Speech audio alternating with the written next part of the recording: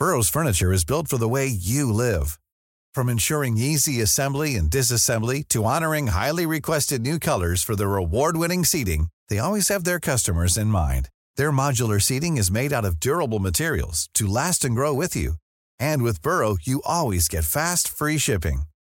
Get up to 60% off during Burrow's Memorial Day sale at burrow.com/ACAST. That's burrow.com/ACAST. burrow.com/ACAST. Mom deserves the best, and there's no better place to shop for Mother's Day than Whole Foods Market. They're your destination for unbeatable savings, from premium gifts to show-stopping flowers and irresistible desserts. Start by saving 33% with Prime on all body care and candles. Then get a 15-stem bunch of tulips for just $9.99 each with Prime. Round out Mom's menu with festive rosé, irresistible berry chantilly cake, and more special treats. Come celebrate Mother's Day at Whole Foods Market.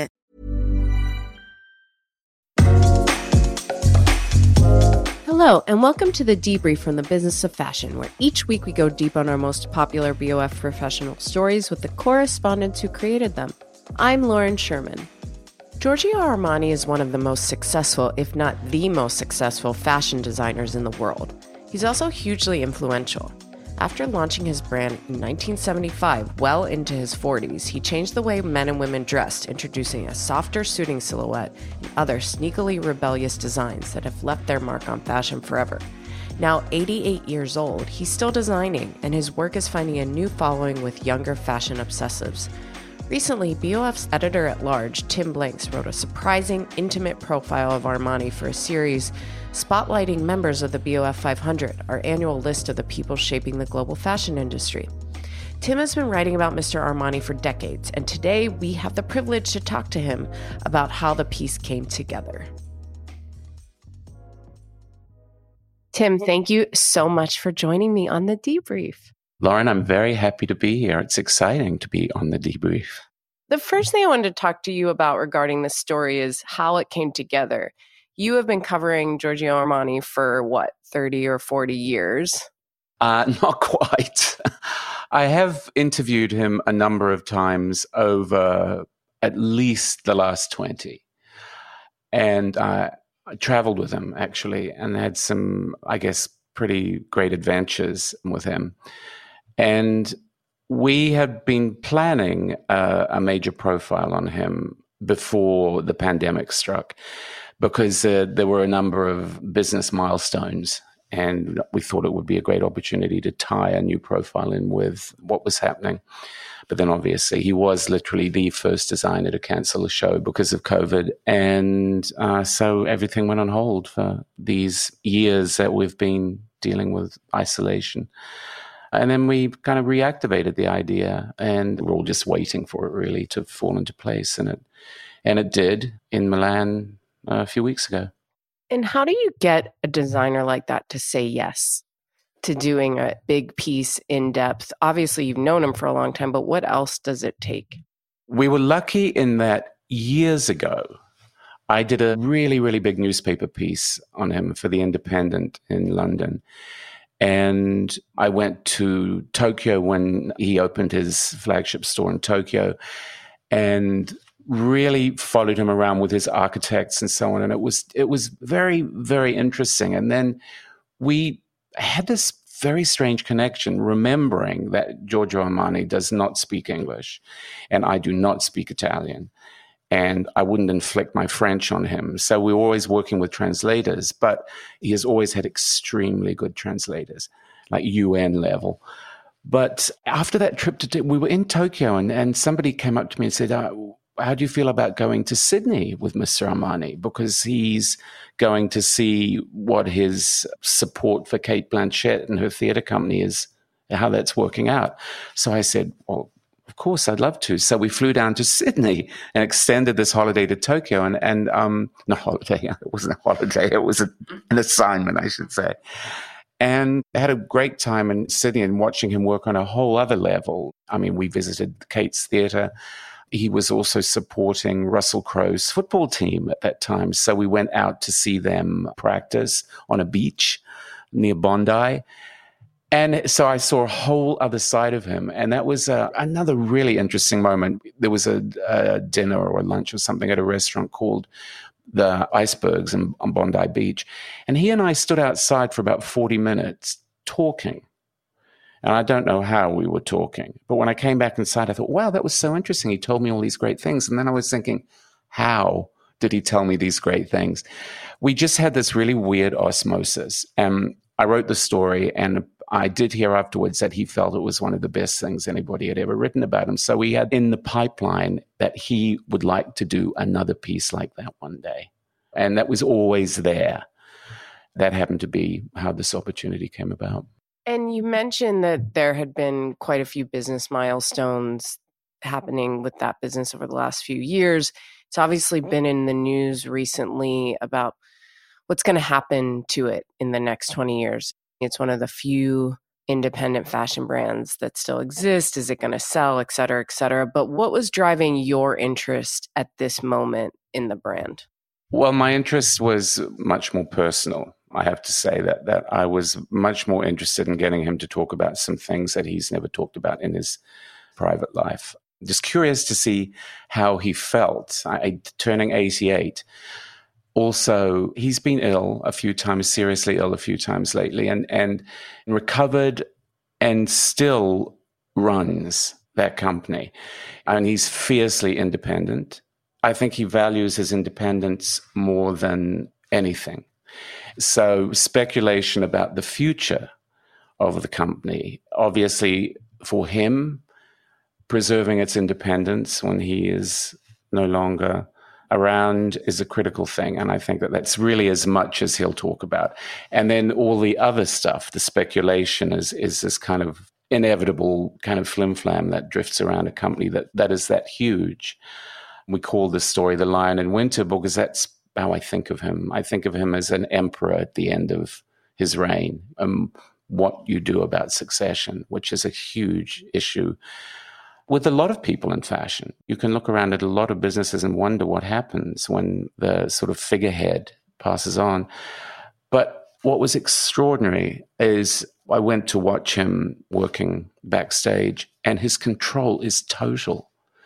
At the Emporio Armani show, he decided that the light wasn't catching the models' cheeks. They were in the lineup to go out for the show to start. He worked his way down every single model, personally adjusting their eye makeup, every single one, and he did it himself.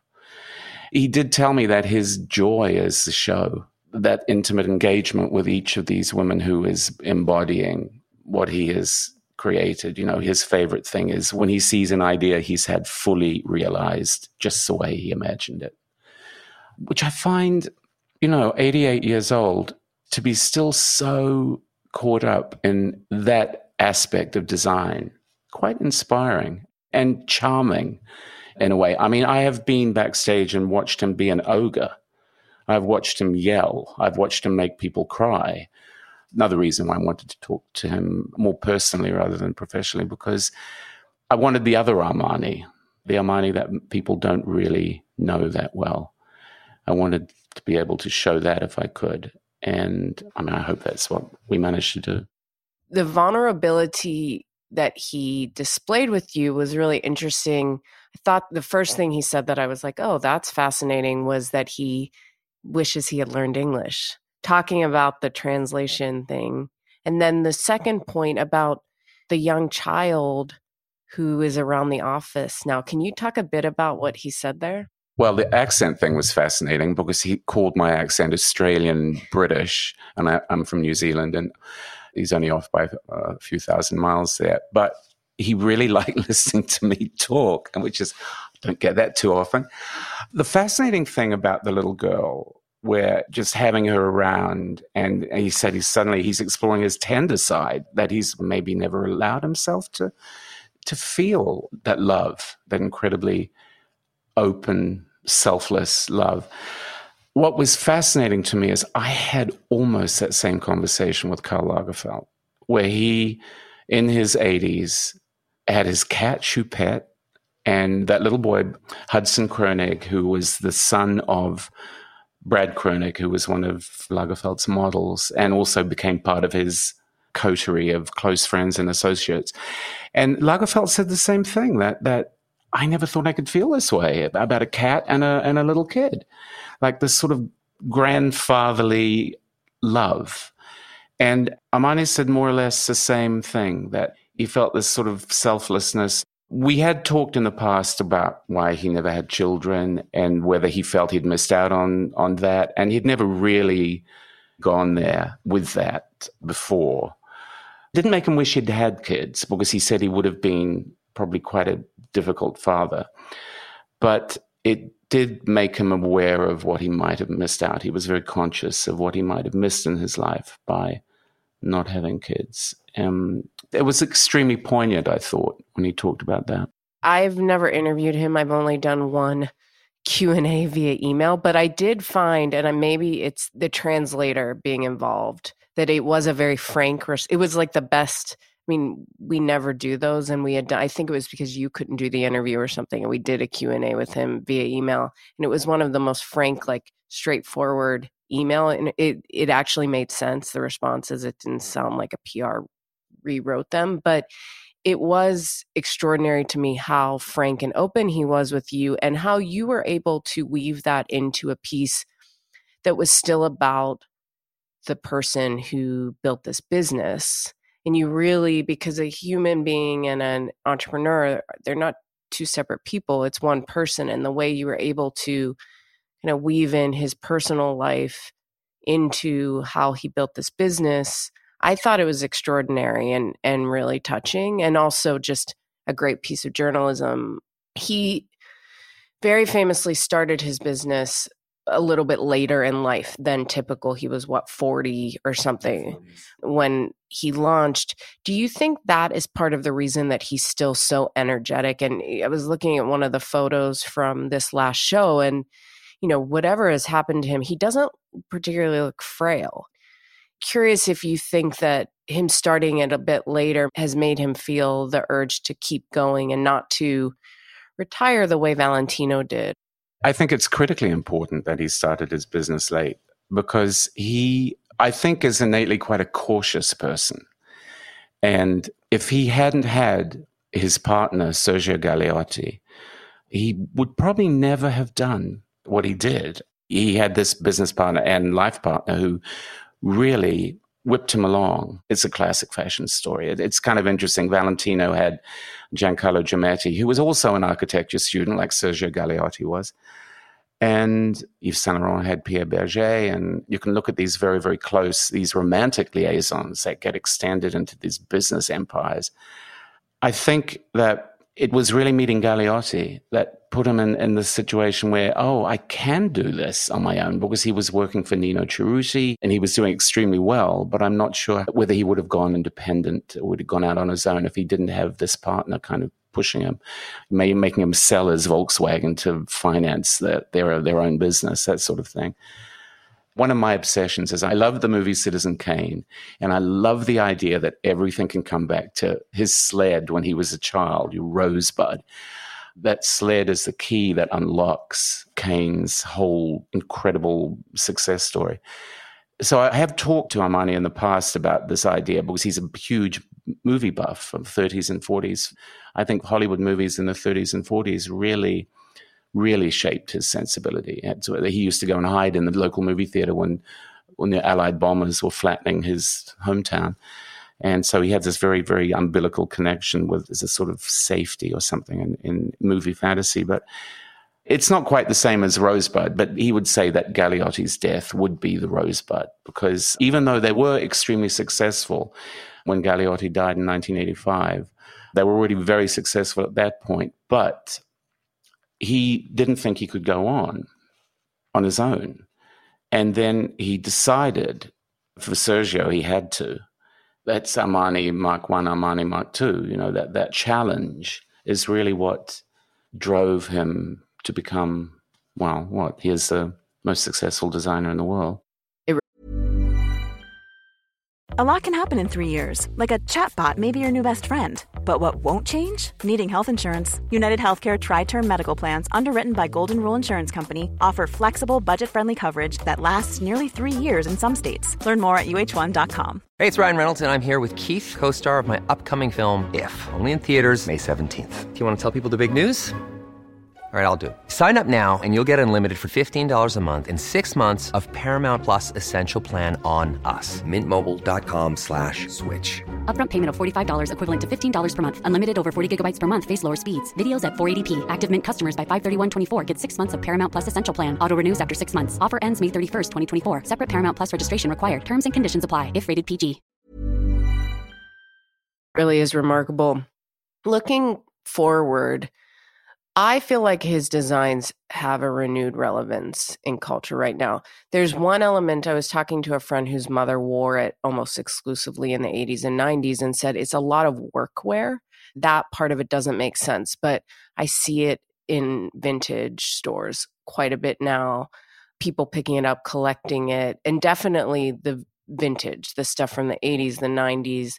But what relevance do you think it has in culture right now, and how do you see it evolving going forward, not only during his tenure, but whatever happens to it afterwards? For the longest time, it used to bug me when I'd be standing outside his shows, waiting to interview people coming out of, what did you think? That thing, the videos I used to do for years and years. And there was this held view that Armani was, you go to Armani shows because he advertised in the magazine or whatever. And people sold him so short. He was a revolutionary. In his moment, I can think of maybe 5 people in fashion who had the impact that he had. And the problem with revolutionaries is that their edges get rubbed off and people start taking them for granted, and their revolution is either co-opted or passes on down the road. Other people come along and do it, take it over, and then the original achievement is kind of fades a little bit. Never forgetting that he was a revolutionary. And even if his revolution was as a reaction to what he saw around him, so in a way he was a reactionary rather than a revolutionary, but the revolution was created by his reaction. Something that's never been fully understood about Armani is his respect and appreciation of eccentricity. And I doubt that many people would look at Giorgio Armani and say he's an eccentric designer in the way that Vivienne Westwood is, or Charles James was, or Elsa Schiaparelli, or all the people that he actually reveres. I asked him once if he could be anybody else, who would he like to be? And he said Jean Cocteau. People just don't think of Armani in those terms. But what has happened? He described his own eccentricity, he said, was his radicalism in the way he approached design, the way he completely de-stuffed design. So he said that radicalism was his kind of tip of the cap to eccentricity. But as he has got older and the Armani offering is fractured into all these different byways where he can do a very commercial collection, he can do a very sportswear collection, so on. And then he has the main ready-to-wear line, and then he has Armani Privé, his couture. He's been able to explore a more familiar, in a way, eccentricity, where things look a little more eccentric than they did in the past. I think that last ready-to-wear collection, which was kind of like Scheherazade or something, it was like a story from the Arabian Nights. I mean, not literally, but there was that element in it. And you see the softness, the lightness now, and the richness, which are very different qualities from what you'd associate with the Armani Revolution originally. Especially that the collection was about gold thread, fil d'or. French pronunciation is pretty awful, but golden thread. And there was the notion that this golden thread linked everything in the collection. So there was this blue that was the color of the desert sky at midnight with this golden thread, kind of like stars. And then there was ocean blue with the thread kind of like sparkling, you'd say sunlight or whatever. The sparkle and the lightness and the richness of the clothes feels very much like the confident expression of a man who doesn't really pay much heed to what is happening in the world of fashion. He says that he looks at everything, but his reputation is a very, very fierce critic of his peers.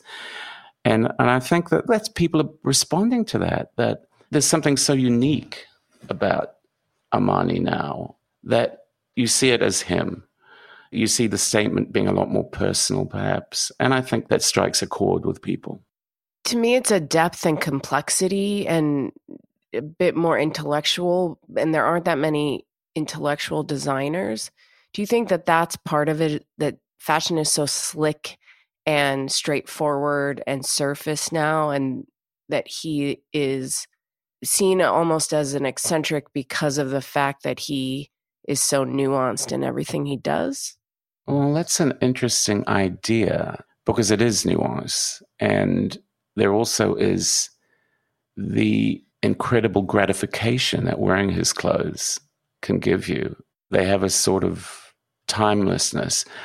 I'm not sure if you think of fashion as being you're suggesting that it is quite slick and mechanical now. I think it depends, but at that level, even the designers that have big ideas, the big ideas are in his clothes. The designers now who are younger, who have big ideas, it's less in the clothes. It's more about the way the clothes are presented. Whereas I think when I look at his clothes or Comme des Garçons, the ideas are in the clothes, not necessarily the presentation of the clothes. And that's just how I see it. I'm curious, someone who has far more information and knowledge than me, how you see it. I think you're right about the clothes as an expression of an individual aesthetic, being very true to the spirit of the creator. But I don't know. It's quite a long shot, I guess. But I would look at somebody like Jonathan Anderson or Issey Miyake. Admittedly, Issey Miyake was in his 80s, but clothes that you don't necessarily attach to the Armani aesthetic, but you have the sense of the creator's intellect and ethos and passion and even their hobbies in the clothing. And I think that is one thing you can do with Armani now, even though he doesn't, like I said before, he doesn't ride a wave of trends at all, but you can link him now to things that are happening at the other end of the fashion spectrum. You can see a continuity now. I think people are more open to seeing a continuity where they were always a bit dismissive in the past. Not always, but they became as time wore on.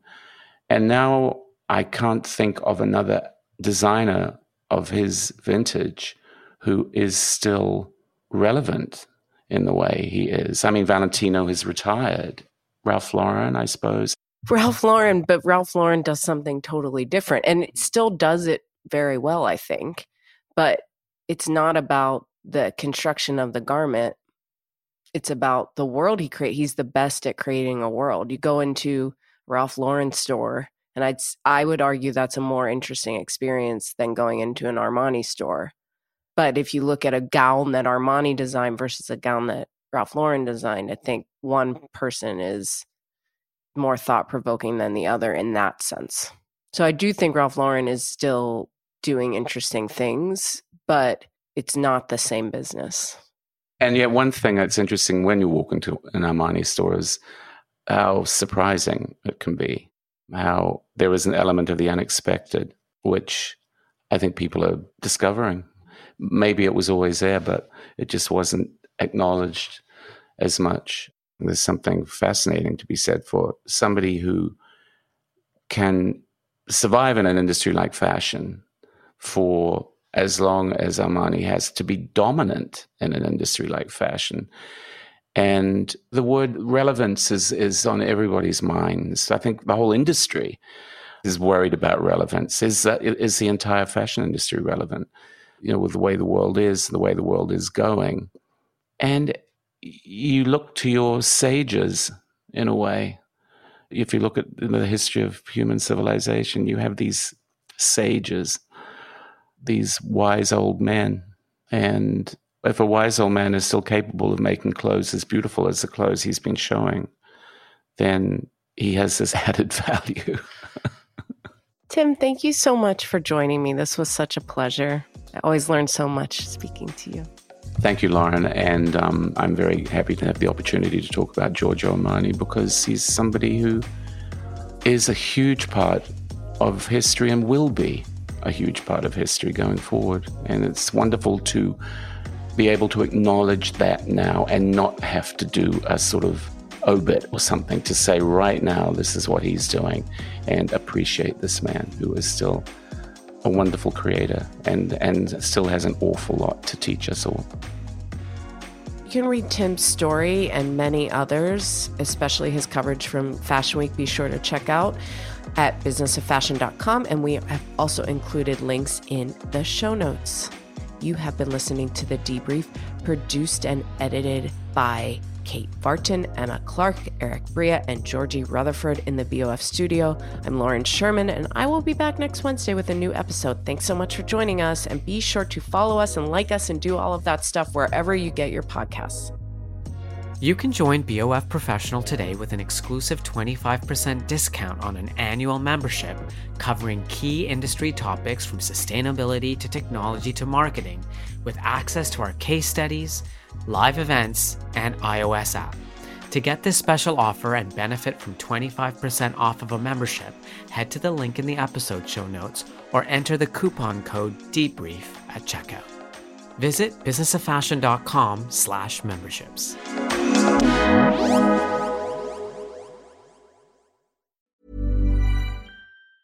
Hey, it's Danny Pellegrino from Everything Iconic. Ready to upgrade your style game without blowing your budget? Check out Quince. They've got all the good stuff, shirts and polos, activewear, and fine leather goods, all at 50 to 80% less than other high-end brands. And the best part? They're all about safe, ethical, and responsible manufacturing. Get that luxury vibe without the luxury price tag. Hit up quince.com/upgrade for free shipping and 365-day returns on your next order. That's quince.com/upgrade.